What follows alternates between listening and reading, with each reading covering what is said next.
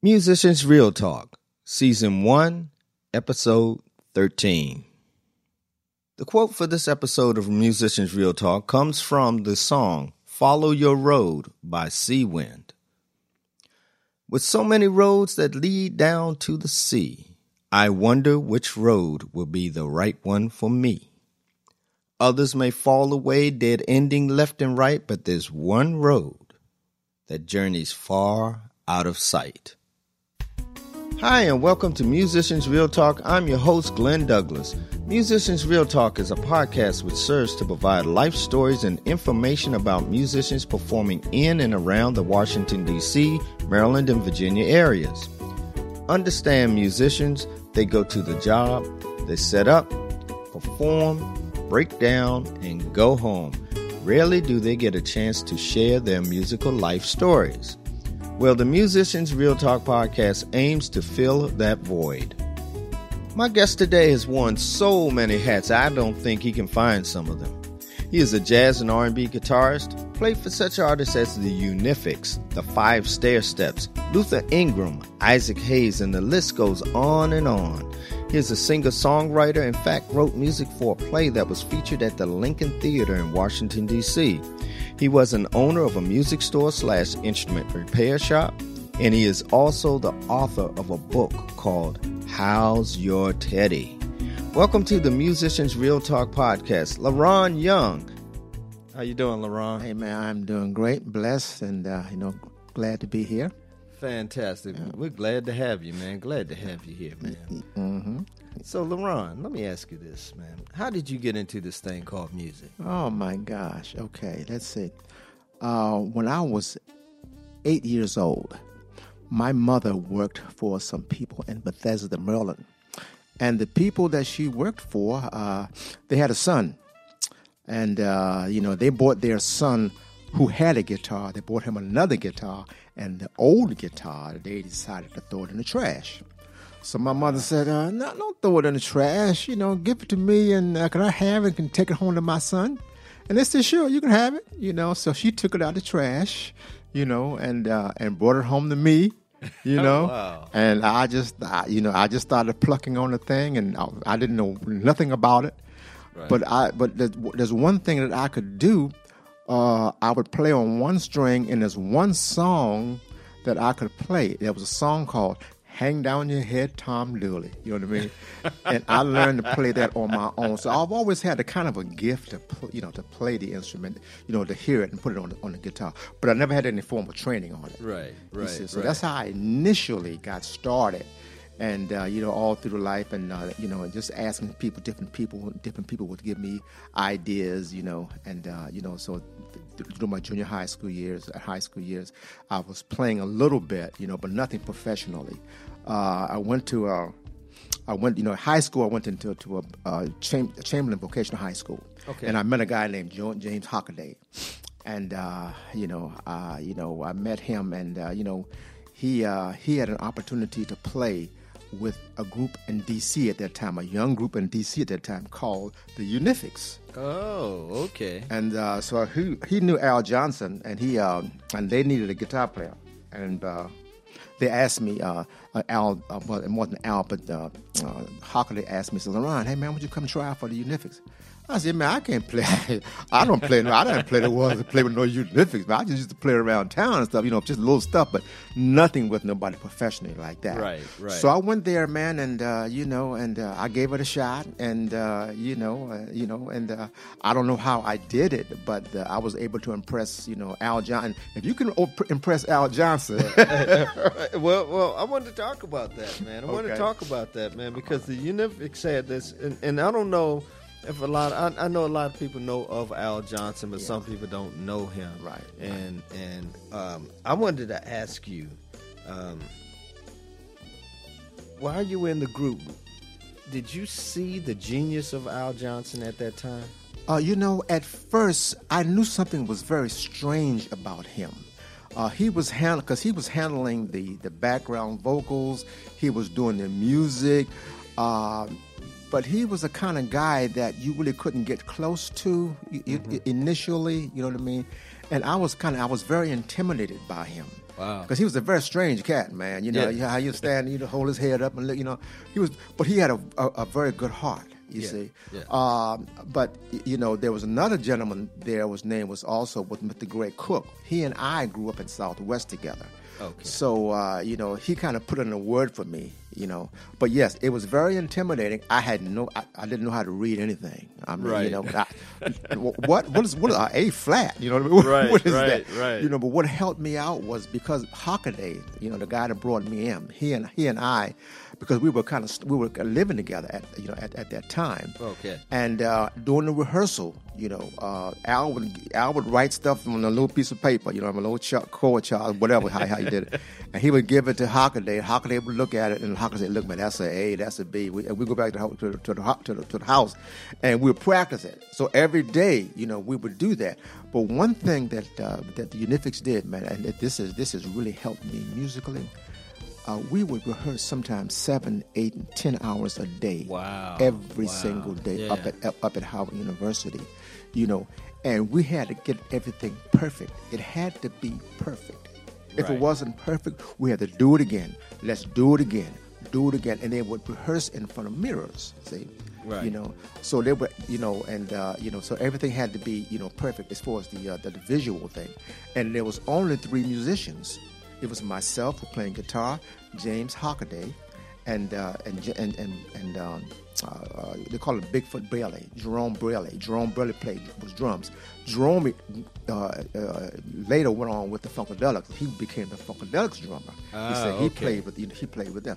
But as far as the group, the Unifics, yes, that was and you know, they used to say, man, you know, at rehearsals, man, they would talk stuff like, man, hey man, look, we're gonna be on the show with the Gladys Knight and the Pips, you know, the Temptation. I'm saying to myself, come on, man, I'm a little old guy. You gonna do what? You gonna do what? You know what I mean? Right. And then say, yeah, man, we're gonna kick their butt too. I said, no way. I said that within myself. You know what I mean? Right. And you know, so I rehearsed with him several weeks, and we got okay. But my first show with them, man, scared the daylights out of me. We went to Philadelphia, right?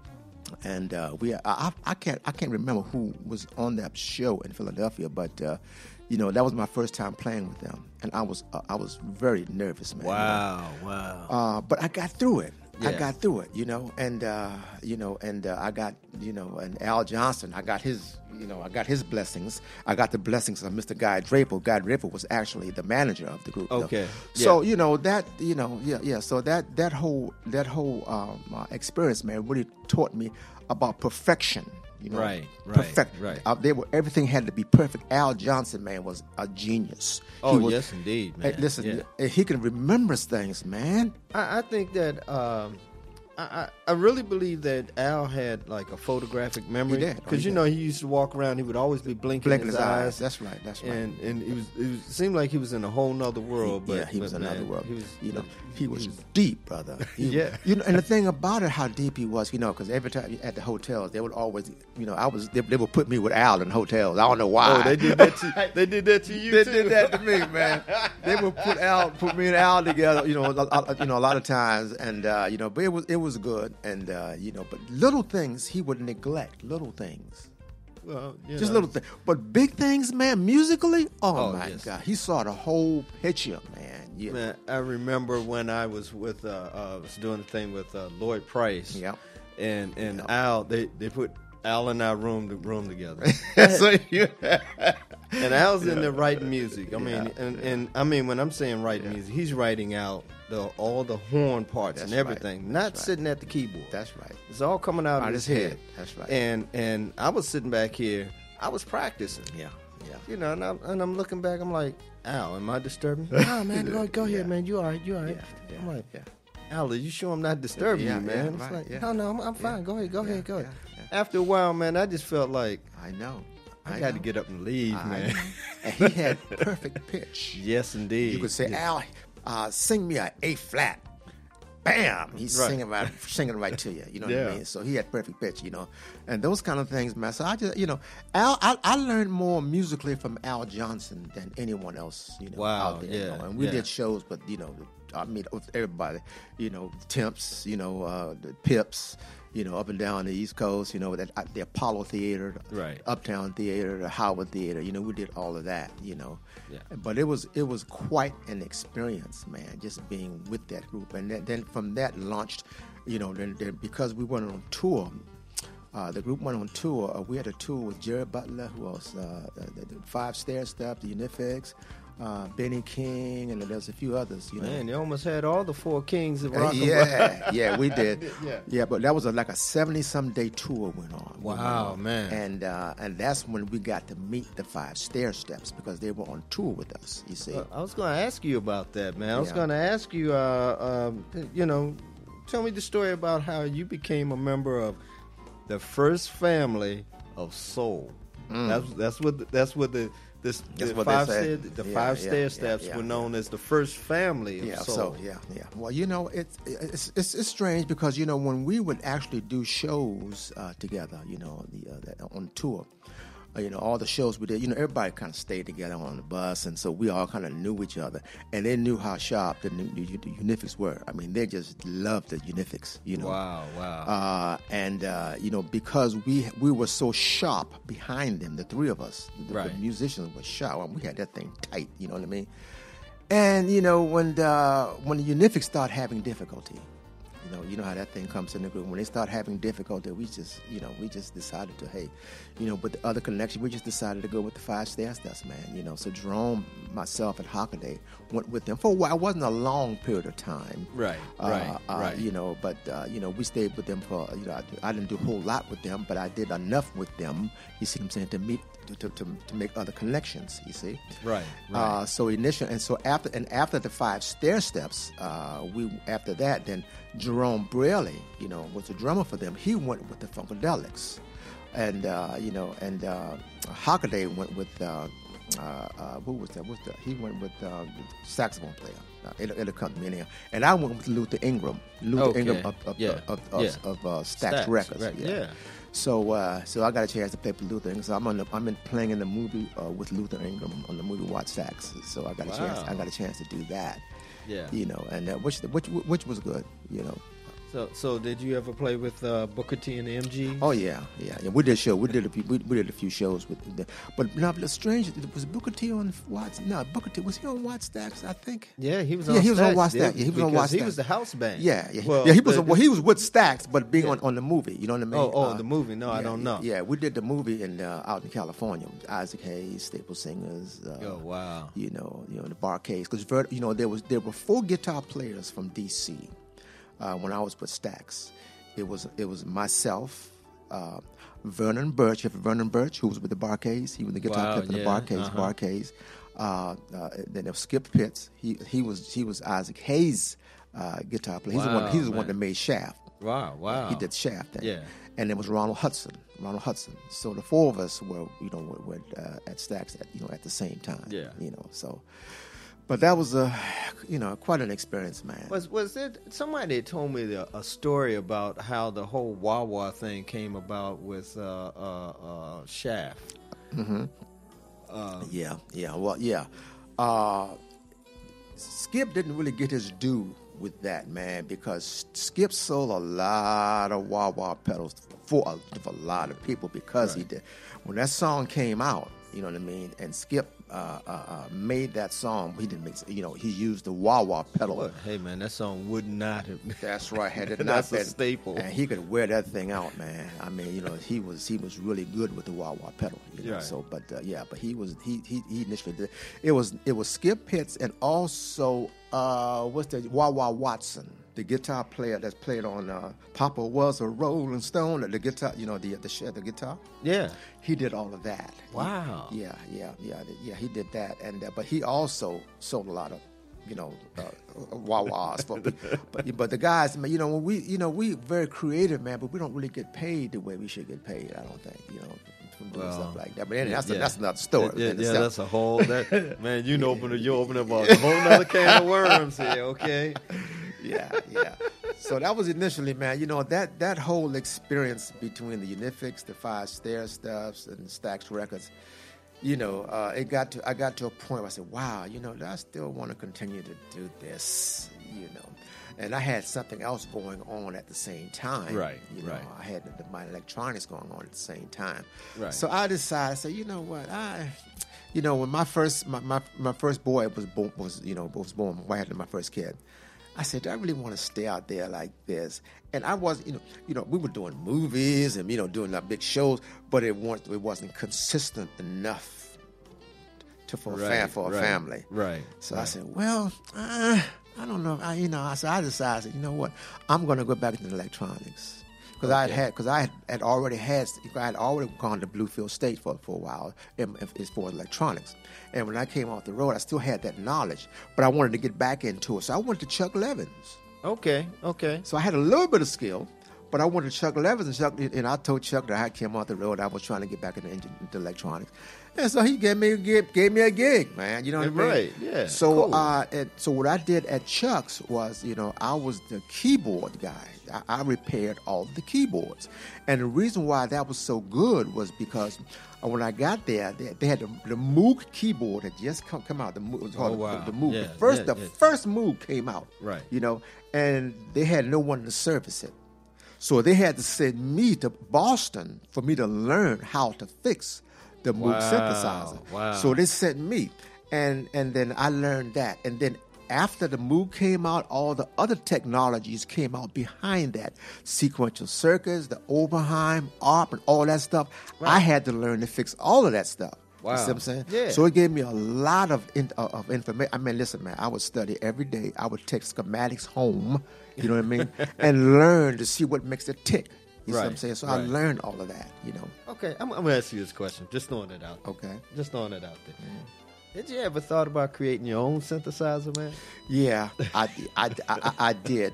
I didn't quite have the skill for developing my own. Now, I knew how it worked, but as far as designing, I didn't have that. You see what I'm saying? I didn't have that skill. But you give me a schematic and tell me what it was supposed to do, baby. It's gonna be fixed. You know what I mean? Right. So, man, I think I was the best on the East Coast, man. As far as the engineering. Really? Oh yeah, I was really good. Thanks to I'm just appreciative of that. You see. So all of that technology, man, and then after I learned that, I got a little disgruntled being there. Okay. I said, wow, I don't know if I want to be here any longer. I was there for about almost going on 9 years, something like that. Right.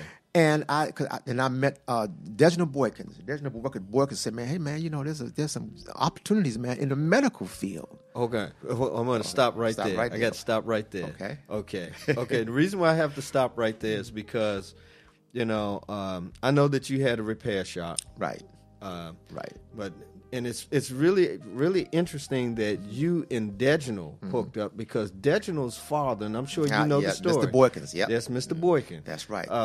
Was probably the first African American to have. That's right. The first African American to have a music store / instrument repair. That's right. Can I give you a little wisdom right there? Yeah. Okay, now, when I was in high school, I went to Chamberlain Vocational High School, right? Right. And I took radio, TV repair, and television repair. So when I was going to that school, Mr. Boykins would come into our school, and learn from my instructors about some electronics. He would come and get some ideas because he had started his business going. Right. Yeah. Okay. So he would come to the school, to learn, I guess, to get a little information about, how to make how technology, how it's working. You see what I'm saying? So he could incorporate that in his business. So you're right. And that's when he started that. So that's how I met him, and that kind of inspired me, man. Wow. Yeah. That's what inspired me, because when I saw him doing it, and Chuck was feeding him. Chuck was giving him a few little things to do. You know what I mean? Introducing him to other companies, because Chuck had the whole thing, man. You know what I mean? Right. But he did. He was one of the first, that I saw, that had his own business, and that really motivated me, at some point to go in. But you're right. But Boykins, when I was at Chuck, Boykins told me, he said, man, and I told Boykins that I wanted to get out of Chuck for a minute. I just wanted to do something different. And he turned me on to a company called Phillips Medical Systems. I went to the Phillips Medical Systems, right? And they had an exam that I had to take, to get into the company. They gave me the test, and because I had gotten so skilled servicing the synthesizers and everything at Chuck's. That Right. little test out, knocked that little test out. You see what I'm saying? So that's how I was hired with Philips Medical System. Right. And when I got there, then I was trained on CAT scanners and the MRI. Wow. So I was installing CAT scanners and MRI medical equipment, which was a much higher technology than that I had gotten with synthesizers at Chuck Levin. So I was introduced to a whole other world of technology. Okay, I want to throw this at you. Mm-hmm. Because, you have this creative side in music. Mm-hmm. But it sounds like to me that you also had this creative side when it came to electronics. Mm-hmm. Right.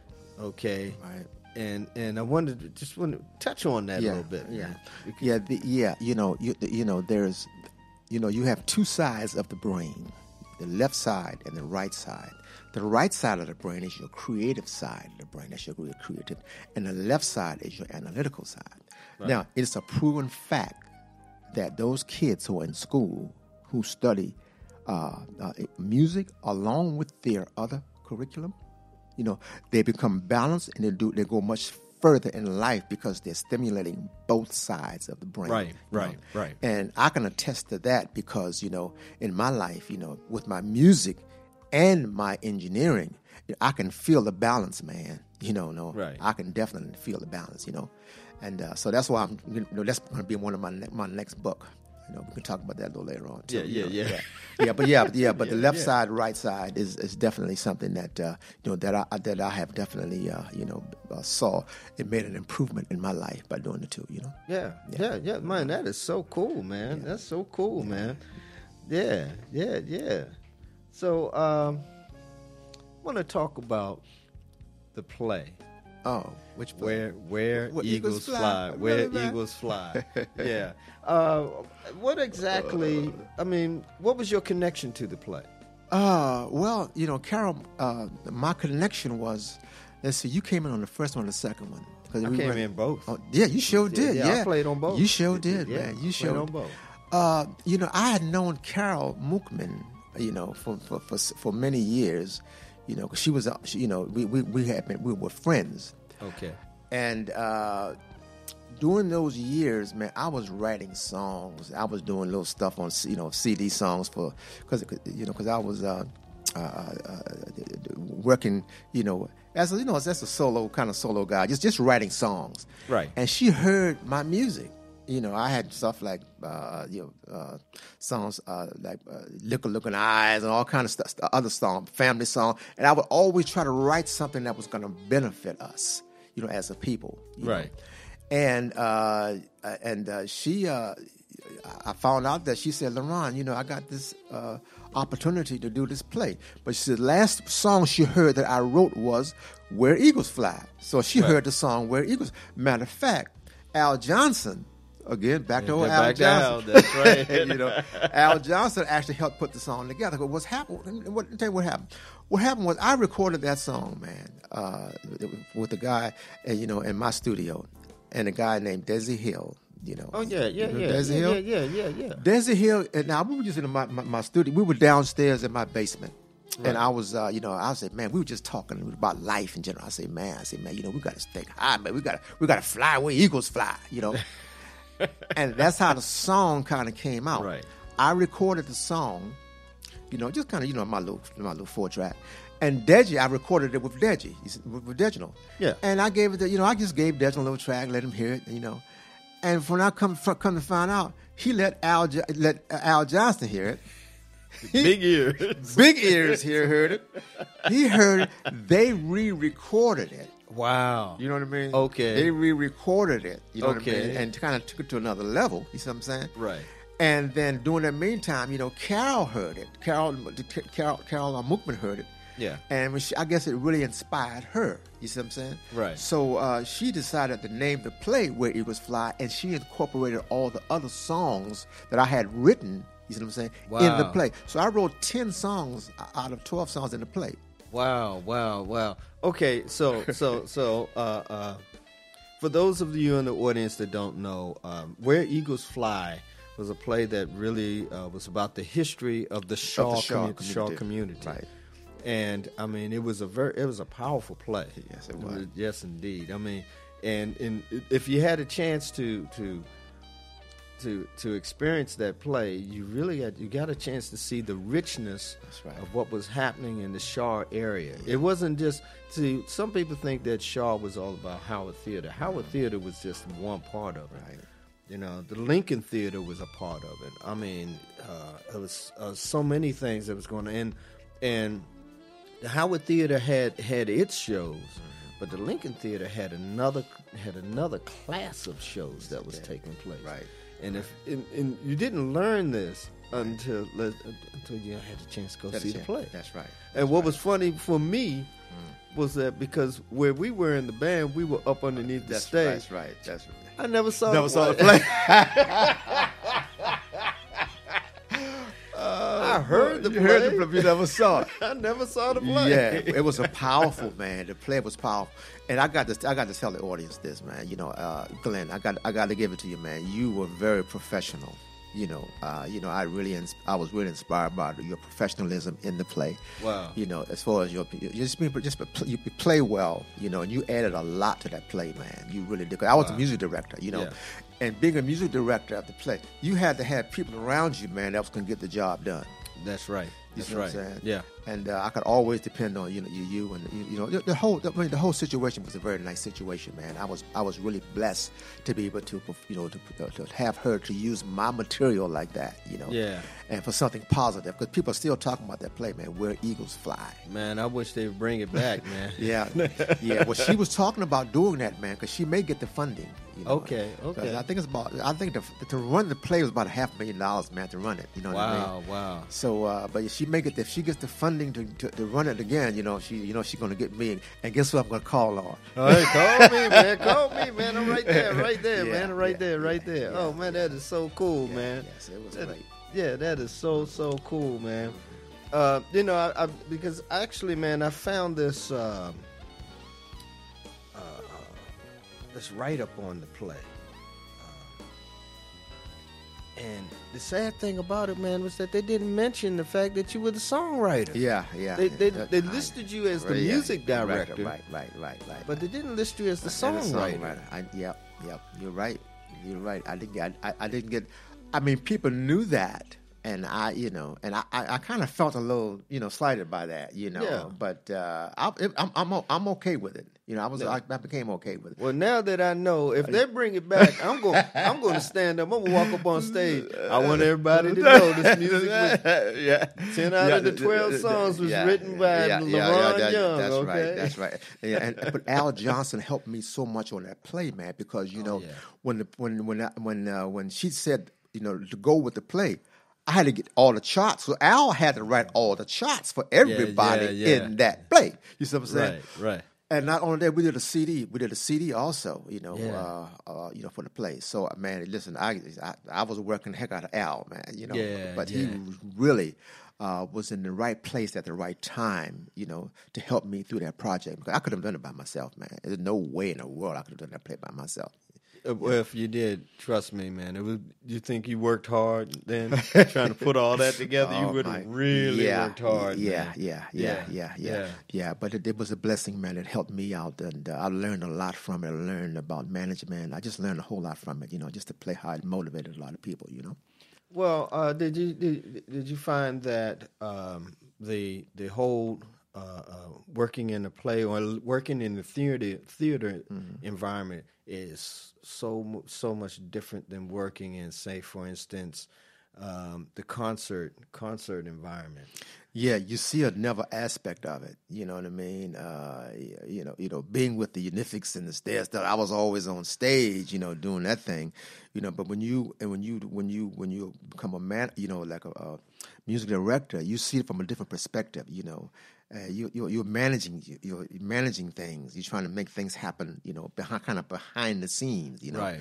And I had a deeper appreciation for getting the sound right. Everything had to be right. The lighting had to be right. You know what I mean? The signals for all the people who were performing had to be right. Everything had to be right.